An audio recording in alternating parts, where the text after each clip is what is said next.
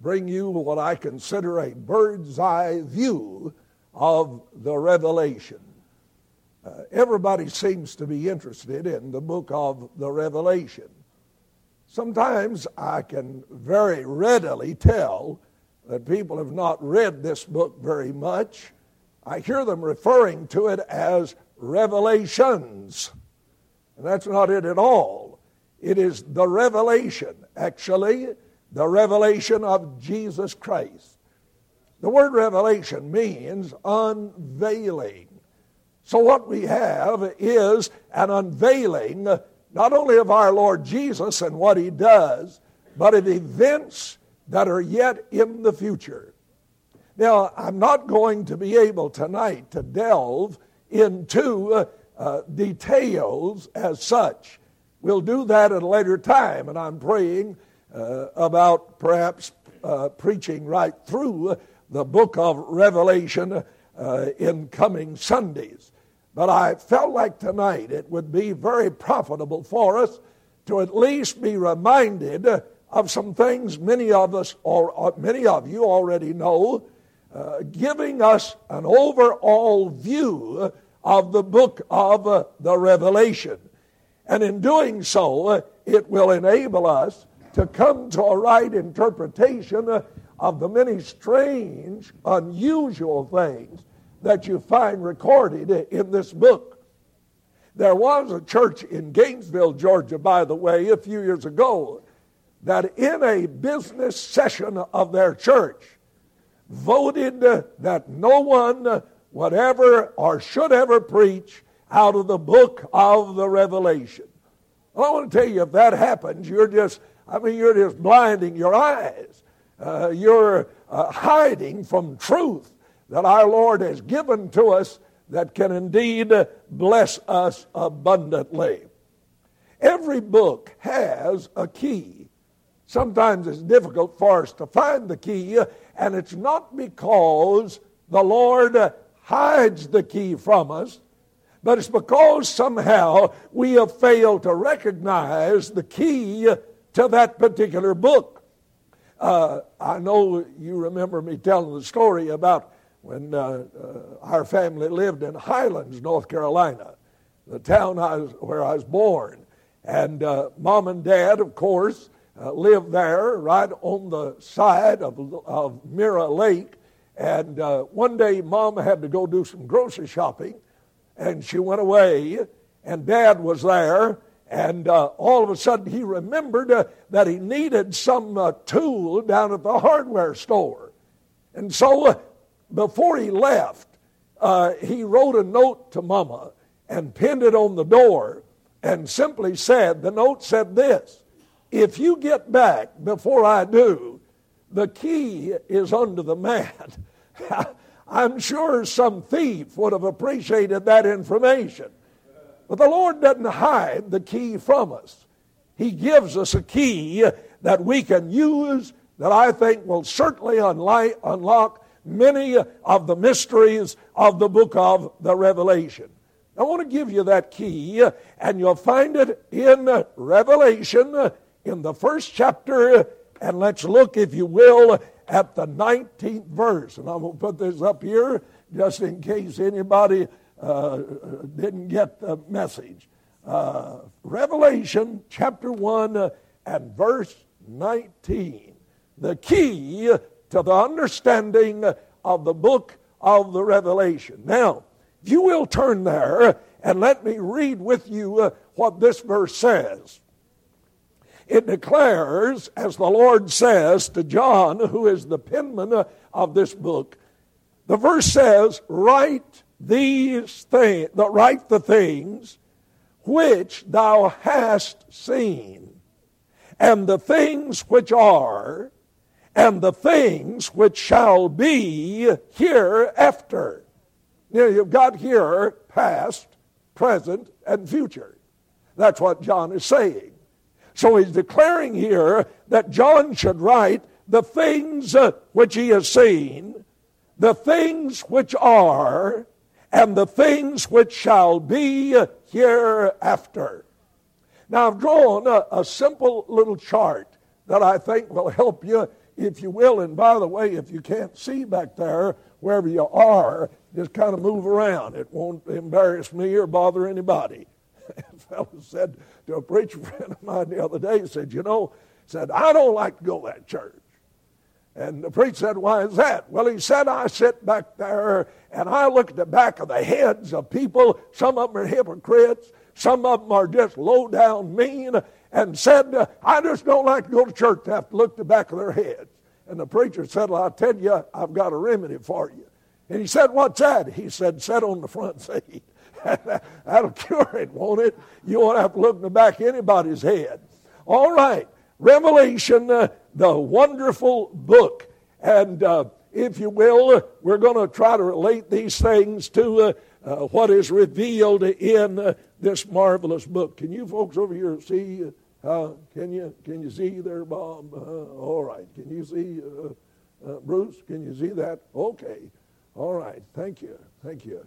Can you see? She said that's shaky. I am too. All right. If you will, let's look at the things that he understood before. Now, I want to bring you up to the first chapter of the book of Revelation and ask you to note that we have designated what is known as eternity past. That's kind of a misnomer. Eternity doesn't have a past, doesn't have a present or future. Eternity is just eternity. Eternity had no beginning, has no end. But for our understanding, we'll designate it eternity past. Now, up to the point of the cross, people lived under the old covenant, that is, the Old Testament period of the children of God. You know what? At the cross, the Old Testament era faded into the past. That is, we do not live today under the old covenant. And that's what the word testament means. But we live at the point from beyond the cross, the crucifixion of our Lord. You know, a lot of people have the idea that the New Testament era begins in Matthew chapter 1, verse 1. No, it doesn't. It begins after the crucifixion when our Lord paid the price that was demanded by the holiness of God. He offered himself as the sacrifice for our sins. No longer then was it necessary for people to bring a sacrifice of lambs, of bullocks, of pigeons, or whatever. Our Lord was the sacrifice for sin. And he offered himself once for our sins. That is, not to be repeated. And even though the Roman Church, through their constant observance of what they call the Mass, which is nothing more than a re-crucifixion of the Lord Jesus, it is not necessary. Our Savior has already been crucified once for all for the cleansing of our sin. Now, after, of course, our Lord was crucified, he was buried, and thus rose again. Thus, when he arose, after a period of some 40 days being with his disciples, he goes out to the Mount of Olives and there ascends into heaven as the disciples are watching him go up. And according to the book of Acts chapter 1, 2 angel messengers, men in white apparel, came standing by them and said, why gaze up into heaven? This same Jesus you've seen go away will come again in like manner as you've seen him go. Now Jesus said this to his disciples, a little while you see me, and after a while you're not going to see me. I'm going to be gone. And so our Lord ascended into heaven. So we've come to the resurrection. Now, John was exiled out on the Isle of Patmos because of his faith, because of his preaching the Word of God. You know, this world hadn't changed a lick. If they get by with it, they'd exile every Bible-believing preacher, and every Bible-believing preacher they could, boil them in oil and stick them out on some deserted island.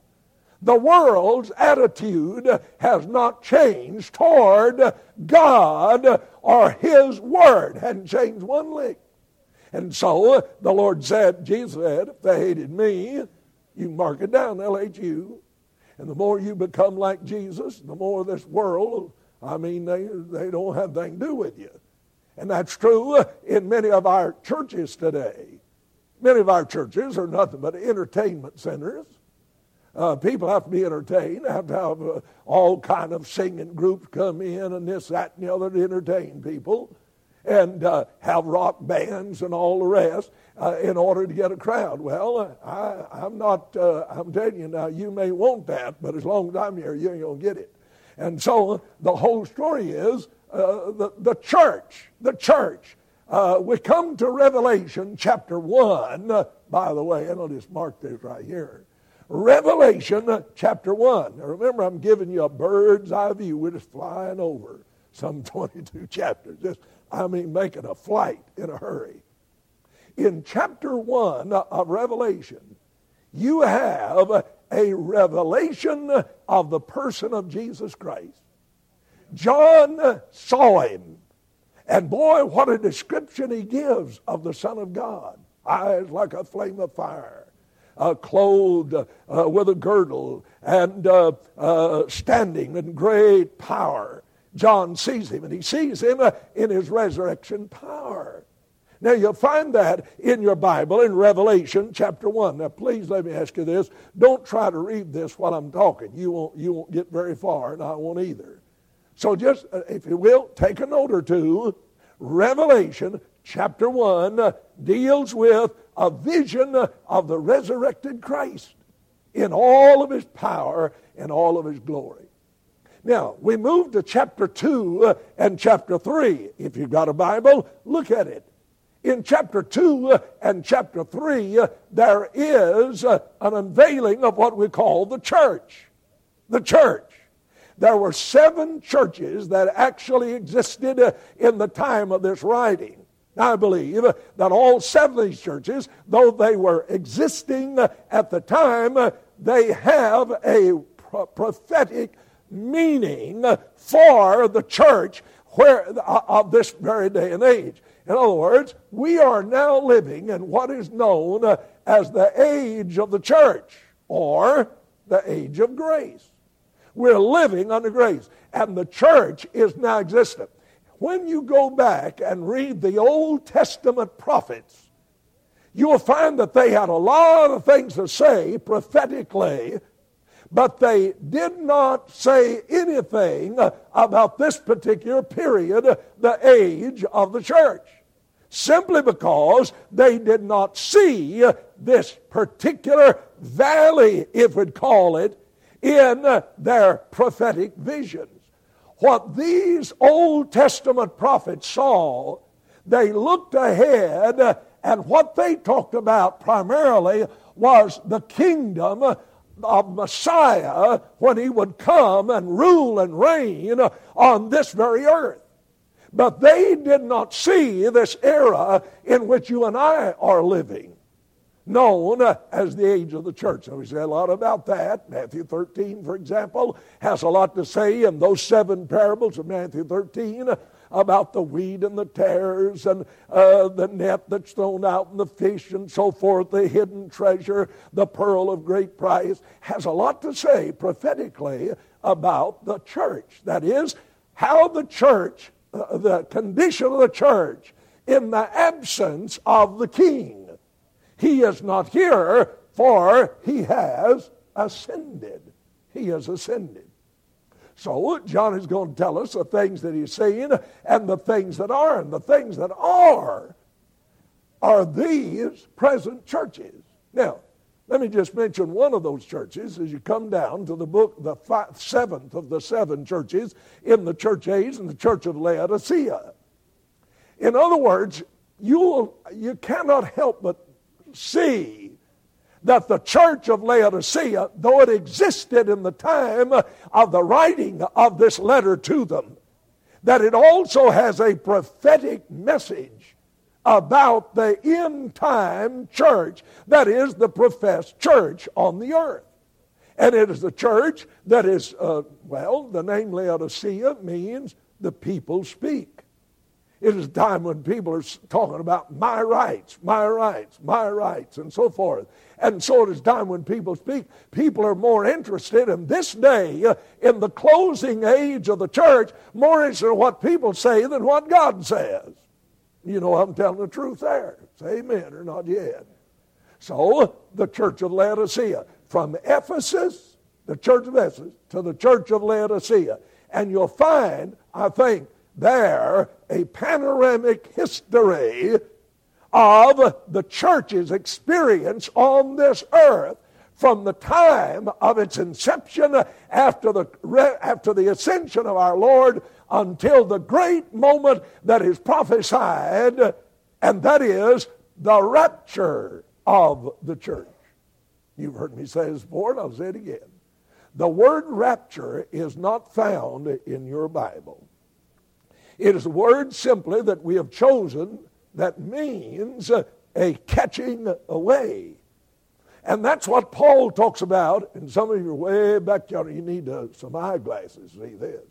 But in 1 Thessalonians chapter 4, at verse 15 through 18, Paul talks about this event of the catching away of the church, where he says, the dead in Christ shall rise first, and we which are alive and remain shall be, and here it is, caught up, snatched away together with them in the clouds, and we will be forever with the Lord. Now, so the concluding of the age of the church, Revelation chapter 2 and 3, is the rapture of the church. Look at chapter 4, and let me ask you to just read first verse. Chapter 4 and verse 1 says, John is writing, after this, after what? After the church, all these messages of the church.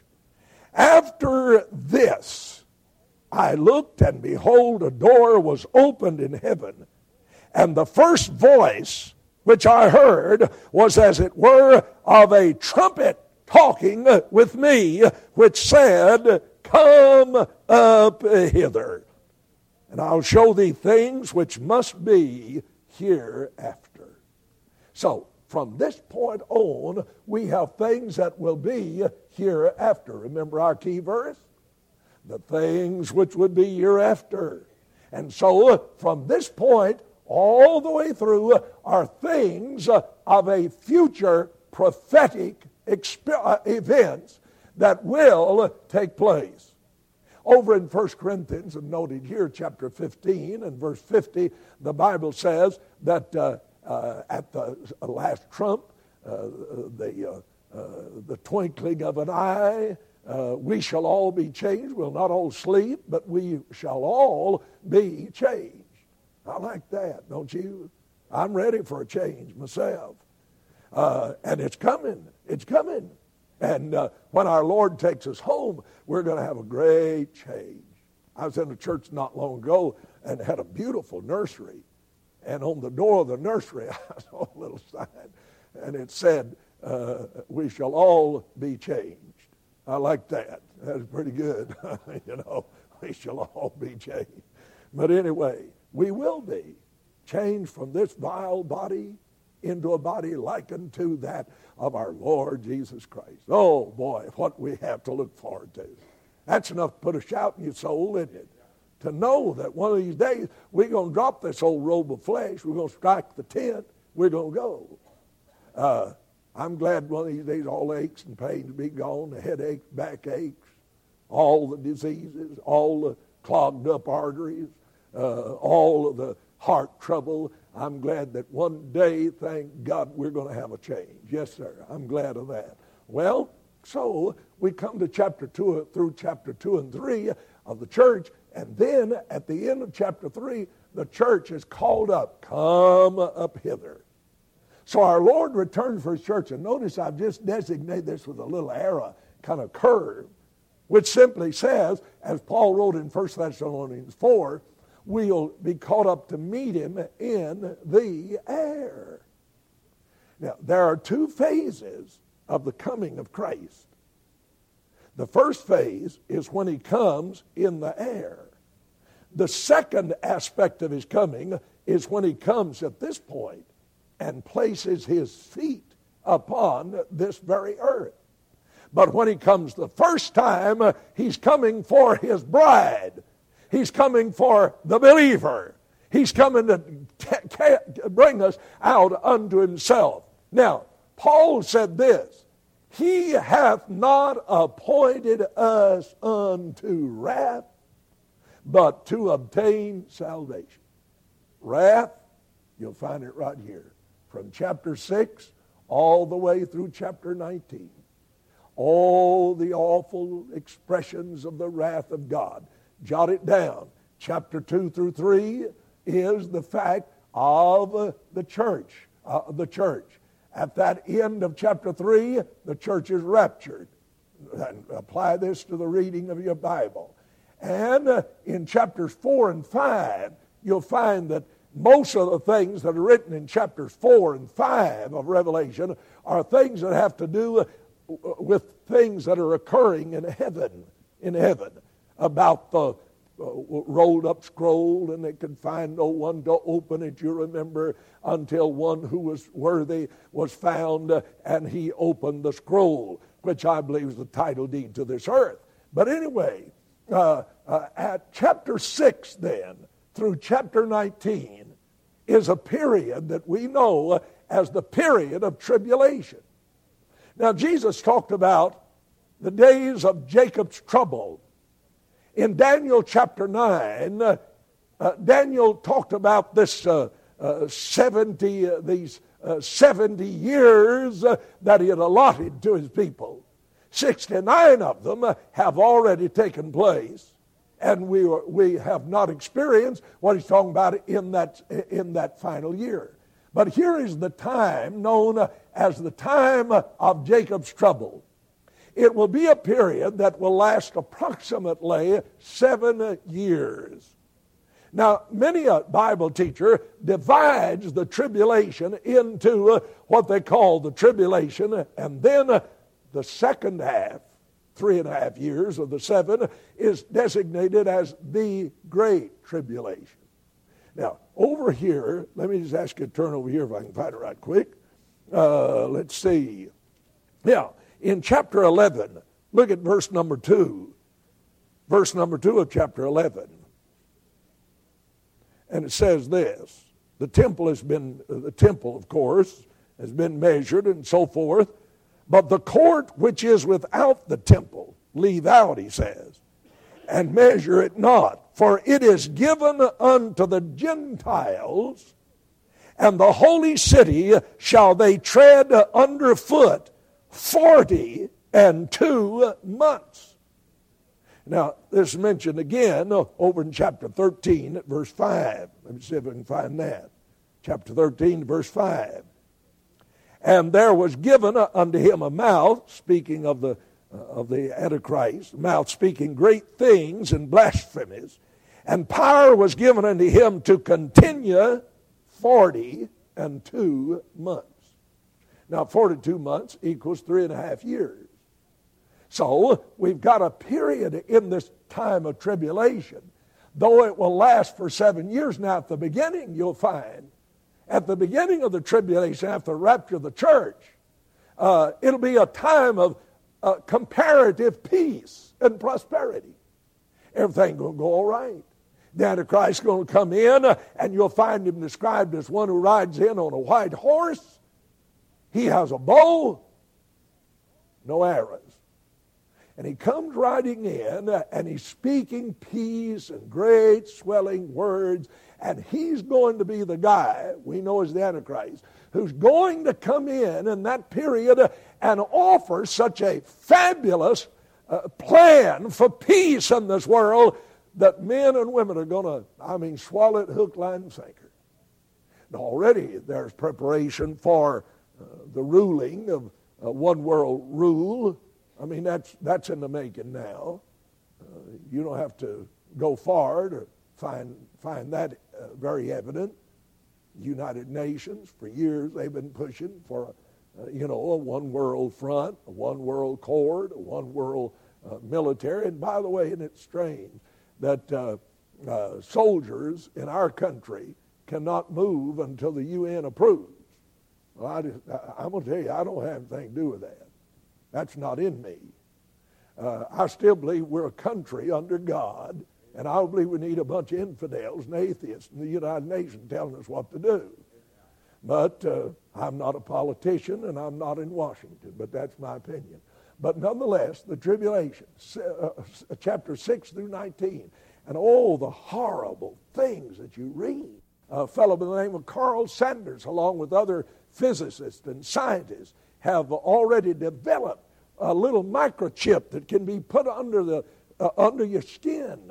It's no bigger than the grain of a rice, and it'll contain every bit of information that any world ruler needs about you, your health record, your finances, what party you're in, so on down the line. And the best place that Carl Sanders, who, by the way, has become a born-again Christian since his development in this, and the government spent billions of dollars for this project. It has already, by the way, it's already been used in the Gulf War. It's been used on pets out in California and already in some children. And they say it'll just be, it'll solve the problem of when you have a lost child, that from a satellite, they can find out where that child or that animal is within 10 inches of where it is. Now, if you don't think somebody get a hold of that and rule this world, you better think again. And yet the Antichrist is going to rise in this time.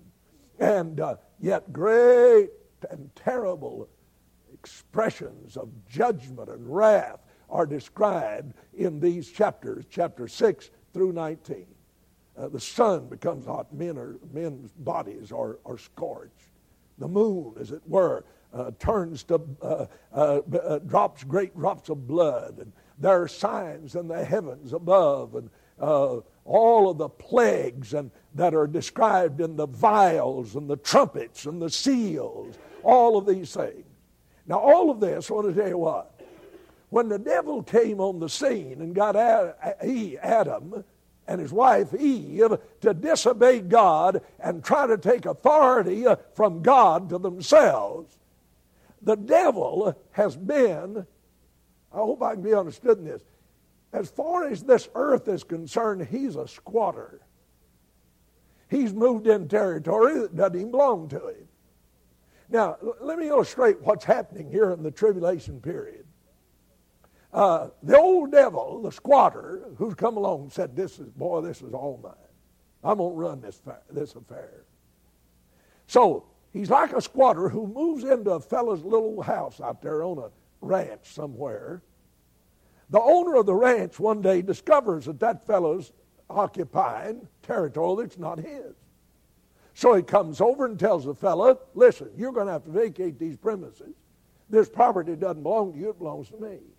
And the fellow said, on your life, I'm not moving. I'm living here.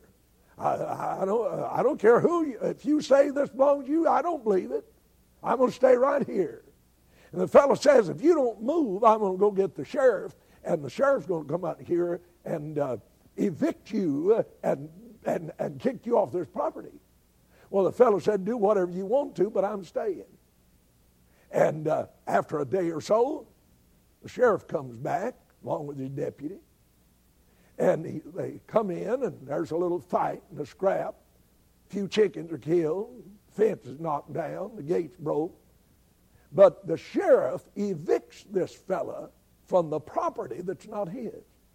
Now, keep that picture in your mind.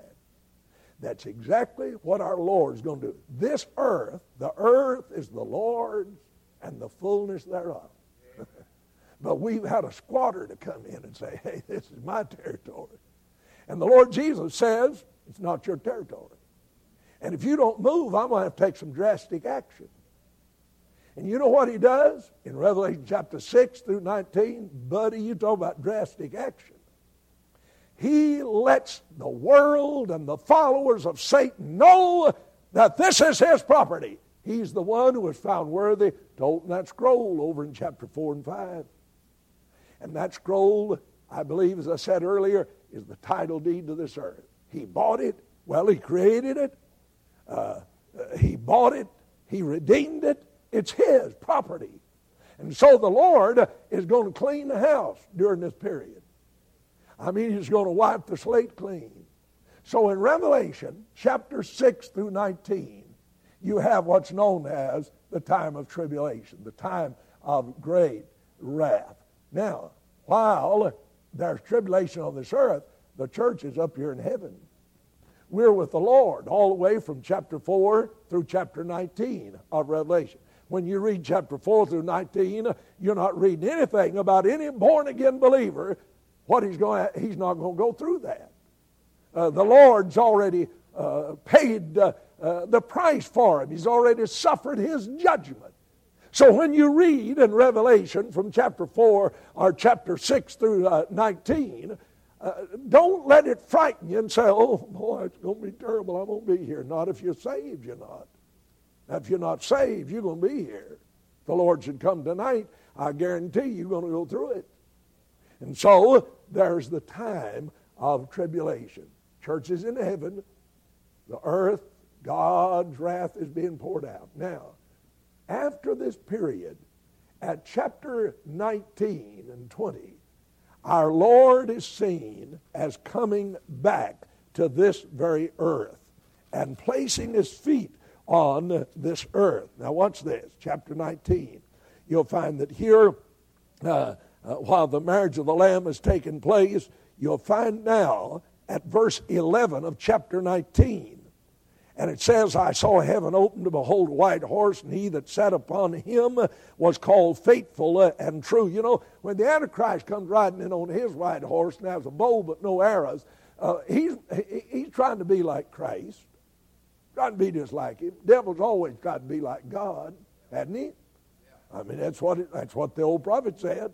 I'll ascend, I'll be like the Most High. So he came. But here the Lord Jesus coming, and him that sat on it was called Faithful and True, and in righteousness he doth judge and make war. His eyes were as a flame of fire, and on his head were many crowns. And he had a name written that no man knew but he himself, and he was clothed with a vesture dipped in blood, and his name is called the Word of God. And the armies which were in heaven followed him. Who's that?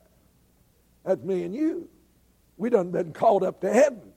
The rapture of the church taking place. We've been up there with the Lord all the while and been feasting with him at the marriage feast. And the armies which were in heaven followed him upon the white horses, clothed in fine linen, white and clean. And out of his mouth goeth a sharp sword, that with it he should smite the nations, and he shall rule them with a rod of iron, and he treadeth the winepress of the fierceness of the wrath of Almighty God. And he hath on his vesture and on his thigh a name written, King of Kings and Lord of Lords.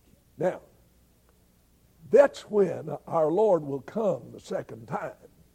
Now, we mentioned earlier there are two phases of his coming. He's going to come in the air. We're going to be caught up to meet him. We're going to be with the Lord in heaven while the wrath of God's poured out down here. The marriage supper of the Lamb, all of the rejoicing and so forth. But at the end of that period of 7 years, the Lord's going to come back and place his feet upon this very earth. Now, let me ask you to look to the book of Zechariah for what I'm telling you, that he's going to come back. Zechariah, that's the book just before Malachi, and then comes the New Testament book of Matthew. Zechariah, Malachi, and then Matthew. Chapter 14, I wish I had time to read all this, but I don't. He talks about, behold, the day of the Lord cometh, and thy spoil shall be divided in the midst of thee, for I will gather all nations against Jerusalem to battle, and the city shall be taken, the houses rifled, the women ravished, half of the cities shall go forth into captivity, and the residue of the people shall not be cut off from the city. Then shall the Lord go forth and fight against those nations as when he fought in the day of battle.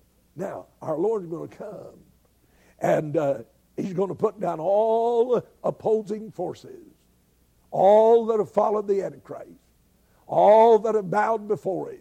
And the Lord, now watch this, verse 4, and his feet shall stand in that day upon the Mount of Olives. That's the very mount he ascended from. He said he's coming back, which is before Jerusalem on the east, and the Mount of Olives shall cleave in the midst thereof toward the east and toward the west, and there shall be a very great valley.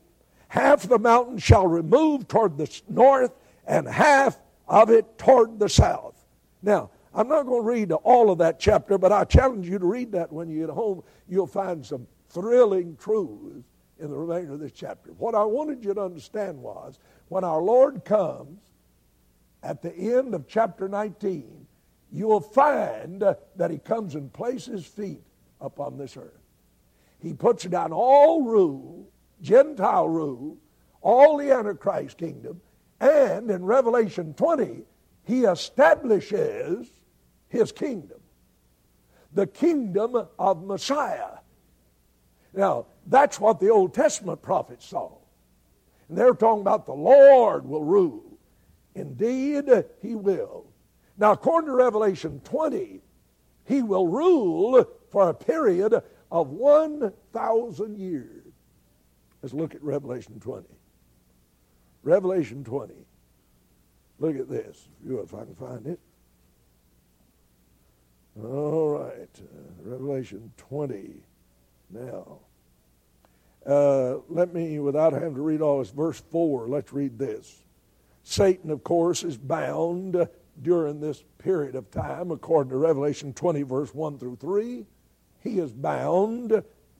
And at verse 4 it said, and I saw thrones, and they sat upon them, and judgment was given unto them.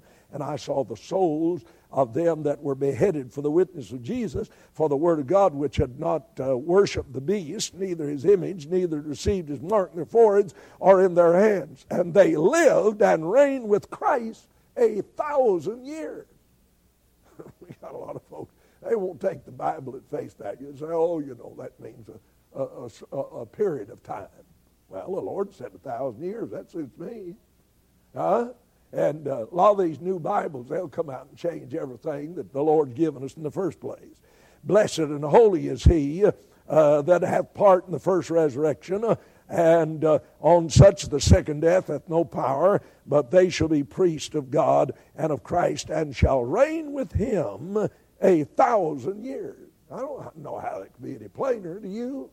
So our Lord's kingdom is going to be upon this present earth, right here, for 1,000 years.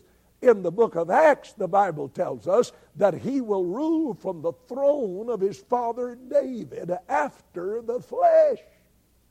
It's not a spiritual reign. It's going to be a physical reign of our Lord upon this earth for 1,000 years. And you and I, who are his children, will be his servants. I don't know what he'll have us doing. Some will be dog catchers, street sweepers, whatever else we need to do.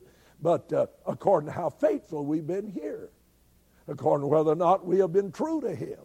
And so, saved people will be the Lord reigning with him in this kingdom. My, what a kingdom to be. Read Isaiah, the prophecy of Isaiah about this coming kingdom, a time of peace, when the child will play on the cockatrice den, and the lamb will lay down with the lion, and all of that. Oh, what a day it's going to be, a time of peace when King Jesus reigns from Jerusalem. Won't that be great? Amen.